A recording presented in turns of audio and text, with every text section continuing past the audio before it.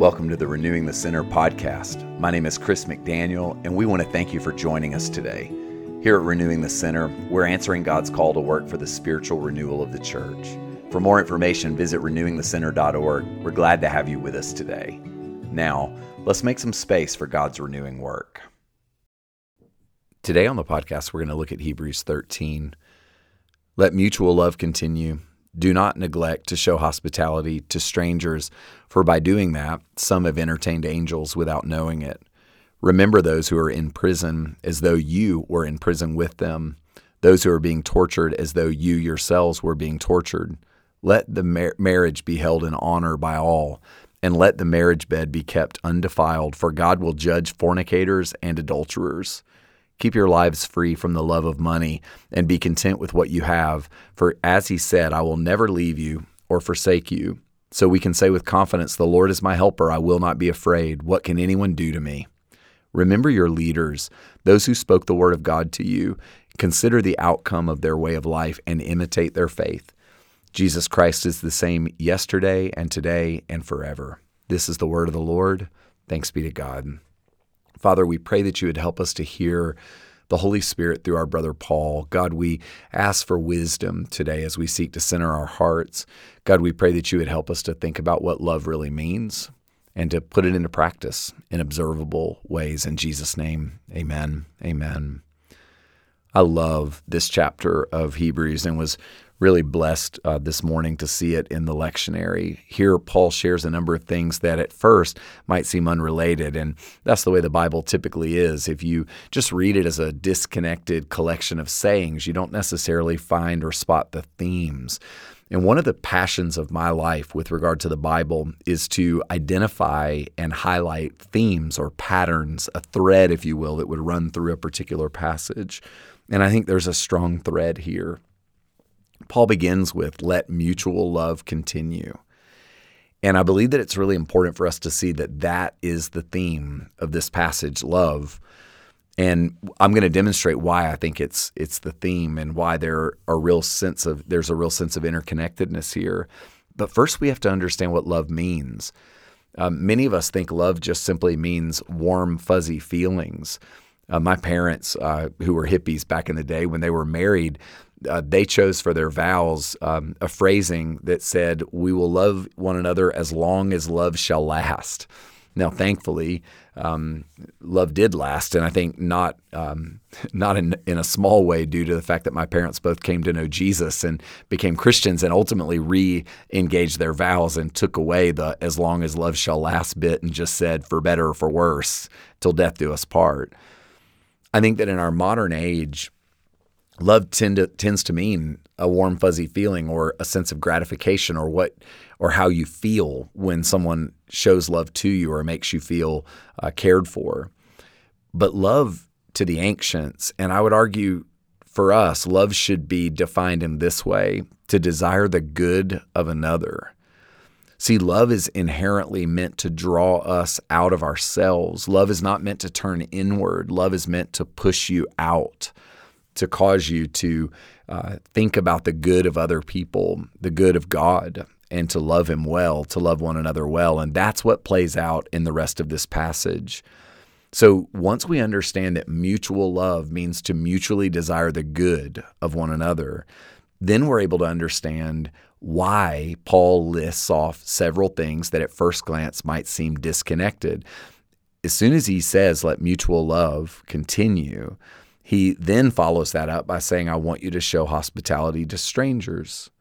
And then he says, I want you to show care for those who are living on the margins. See, those two admonitions involve demonstrating and embodying a desire for the good of others who might otherwise be ignored. See, for us to love strangers, to extend hospitality to them, for us to care for people who are imprisoned or on the margins, those who are living with less than us or in a different space than us, those types of love, that pushing outward beyond your own boundaries, it requires that you be a person who rejects scarcity and self-preservation. The Lord wants us to be those who desire the good, not just of ourselves and our immediate intimate relationships, but those who would desire the good of others, even others that we don't share space with on a regular basis. The Lord wants you to be free of scarcity and self-pres. And I think that it would be really good for each and every one of us as we are able to do a little bit of internal auditing here. Would you say that self-preservation and scarcity define the way that you engage need, both in yourself and other people? If so, I believe there's an opportunity for us to reject some self-preservation and say yes to Him. Again, as soon as he lists those things, Paul then says, tend to your marriage and reject shortcuts in all their forms. Here we see an invitation to move beyond the stranger and the marginalized to love those who are in your intimate space. See, intimate space is difficult for many people when it comes to tending to love because we tend to be hostile with those with whom we share space on a daily basis. You know, you've heard that saying, familiarity breeds contempt. Oftentimes you're at your very worst with people who are either really far from you or really close to you. People really far, like being dismissive of a waiter or a server in a restaurant because you don't see them as a human, or hanging the bird and laying down on your horn in traffic. That's hostility toward people that feel like unpeople to you, like not even real to you. But we also sometimes vent our worst behavior on people who are the closest to us, our spouse, our children, our best friends, our family members. And so Paul here says, tend to those who are far away, that you would tend to see as not human, as just a faceless crowd, a need, a demand. But then he says, I want you to tend to those who are very close by. And he uses marriage as an analogy, which I find really interesting that he uses marriage. And he basically says, reject shortcuts, escapism. So you need to understand that fornication and adultery here, when he speaks about the marriage bed, what he's speaking to is that those things are not just behaviors to avoid. Those things are shortcutting a process of intimacy that when you're in an intimate relationship and you feel disappointed, to turn then to an anonymous relationship or another relationship and defile your own marriage bed is you succumbing to a shortcut, not loving well. And this is what happens when we check out. See, adultery and fornication are two ways that we attempt to experience the intimacy of sex without the commitment of marriage. And I want to be really clear with you. The Bible is unambiguous in its prohibition of sex outside of marriage. And it's not because God wants to spoil our fun. It's not that God wants you to feel trapped in a loveless marriage. It's that God wants you to recognize that intimacy is hard work. Karen and I have been married since 1996. So we, by now, know what we have got ourselves into. And it's not always been easy for us. We have some people who look at us and think, oh, gosh, you guys just got lucky. And I would argue that we were a disaster early in our marriage. My wife would certainly affirm that, and yet we've worked on it. We've refused to allow intimacy to be traded for something else. We've refused to give into the shortcuts. We've refused to grow distant and cold and hostile toward one another. We've decided to let mutual love continue. And love means to choose day by day by day to desire the good of another. What does it look like for you to tend to mutual love in your intimate relationships? See, sometimes we just want to deal with those who are really far away, but the Lord here says, I want you to be loving toward those who are far away and those who are really nearby. And then the next thing the writer does is the writer says, I want you to reject the love of money, which is effectively him saying, do not seek satisfaction in material possession. And here we gain a glimpse of God's love for us. We can trust Him because He desires our good. We can rest in God's love for us, and this is what enables us to love one another. Hear these words again. God says in this passage, I will never leave you or forsake you. So we can say with confidence, the Lord is my helper. I will not be afraid. What can anyone do to me? Goodness gracious, y'all.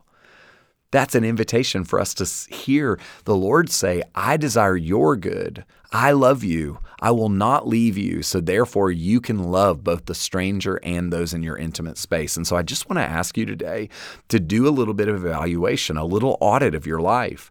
How are you with those who are nameless in your life? Servers, people in traffic, the marginalized at the border, people in your community that you don't interface with. How are you? Are you showing love? Are you desiring the good of those? And at the same time, how are you in your intimate relationships? Do people feel taken for granted? Do you vent? Do you unload because you can? The Lord wants us to be the kinds of folks who desire the good of those who are far away and those who are nearby. And finally, he says we're called to remember and love our leaders. And I used to be really uncomfortable with passages like this because I am a leader in the church. And I think the reason why Paul here says that you need to look about and think about love when you look at your leaders is that your leaders are people who've been given spiritual authority in your life. And their job is to help teach you so that you would learn how to love. And the truth of the matter is, y'all, we need competent leaders now more than ever before. We need men and women in the church who can show us the way. And I'm no longer afraid of this passage. I feel more and more confident to say, look at my life, consider the outcome of my life, and follow me and imitate me as I imitate Jesus. And I would argue to you that wherever it is that you live, you should be a person who requires that your leaders be worthy of emulation. So look at your leaders. And the truth of the matter is you probably have an incomplete picture of your leaders.